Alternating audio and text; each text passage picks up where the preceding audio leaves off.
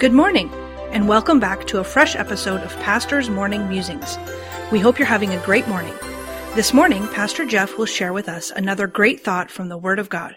Pastor Jeff, where will we be musing this morning? Good morning. Today we'll be in 1 Corinthians chapter number 15, beginning in verse number 35. But some man will say, how are the dead raised up? And with what body do they come?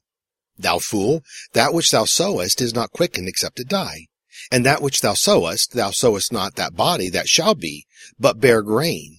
It may be chance of wheat, or of some other grain. But God giveth it a body as it hath pleased him, and every seed his own body.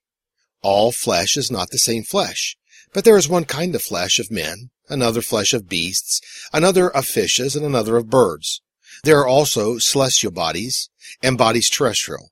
But the glory of the celestial is one, and the glory of the terrestrial is another. There is one glory of the sun, and another glory of the moon, and another glory of the stars. For one star differeth from another star in glory. So also is the resurrection of the dead. It is sown in corruption, it is raised in incorruption. It is sown in dishonor, it is raised in glory. It is sown in weakness, it is raised in power. It is sown a natural body, it is raised a spiritual body. There is a natural body, and there is a spiritual body. Paul makes the statement in verse 36 that in which is quickened must first die. A seed is sown in the ground, or buried, and for it to come forth in new life and bear fruit, it has to die. When it is quickened, it comes forth in a new form. You cannot see the seed anymore, for it has been buried, and that in which you see is the quickened life from the buried seed. Paul is using this analogy in relationship to the act of quickening or regeneration in the life of the one who comes to God by faith. But I come back to the statement of which Paul made in verse 36, Thou fool, that which thou sowest is not quickened except it die.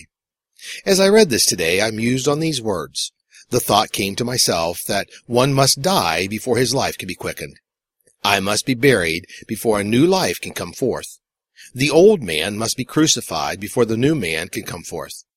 In Romans 6, verse 6, the Bible says, knowing this, that our old man is crucified with him, that the body of sin might be destroyed, that henceforth we should not serve sin. When I come to God by faith in the work of Christ for my sin, I must see that life of sin in me, and that life of sin must die, so that the new life can come forth. This is the work of dying to self, or dying to self-righteousness. Paul said of the unbelieving Jew in Romans 10:3, For they, being ignorant of God's righteousness, and going about to establish their own righteousness, have not submitted themselves unto the righteousness of God. There must be a realization in our life that we need to die to the old man and put on the new man. I have to die to self and put my faith in God. I must die to my righteousness, and by faith accept the righteousness of God for my life. Then the new life in Christ can come forth and bear fruit. So let me leave you with this prayer for today. Dear Lord, thank you for making the free gift of salvation available to me. Help me to die to self and the old man and put on the new man that will bear fruit for you. Amen. The preceding program was produced by Dr. Jeff Harris, pastor, author, and chaplain. Please tune in again tomorrow morning for another fresh episode of Pastor's Morning Musings.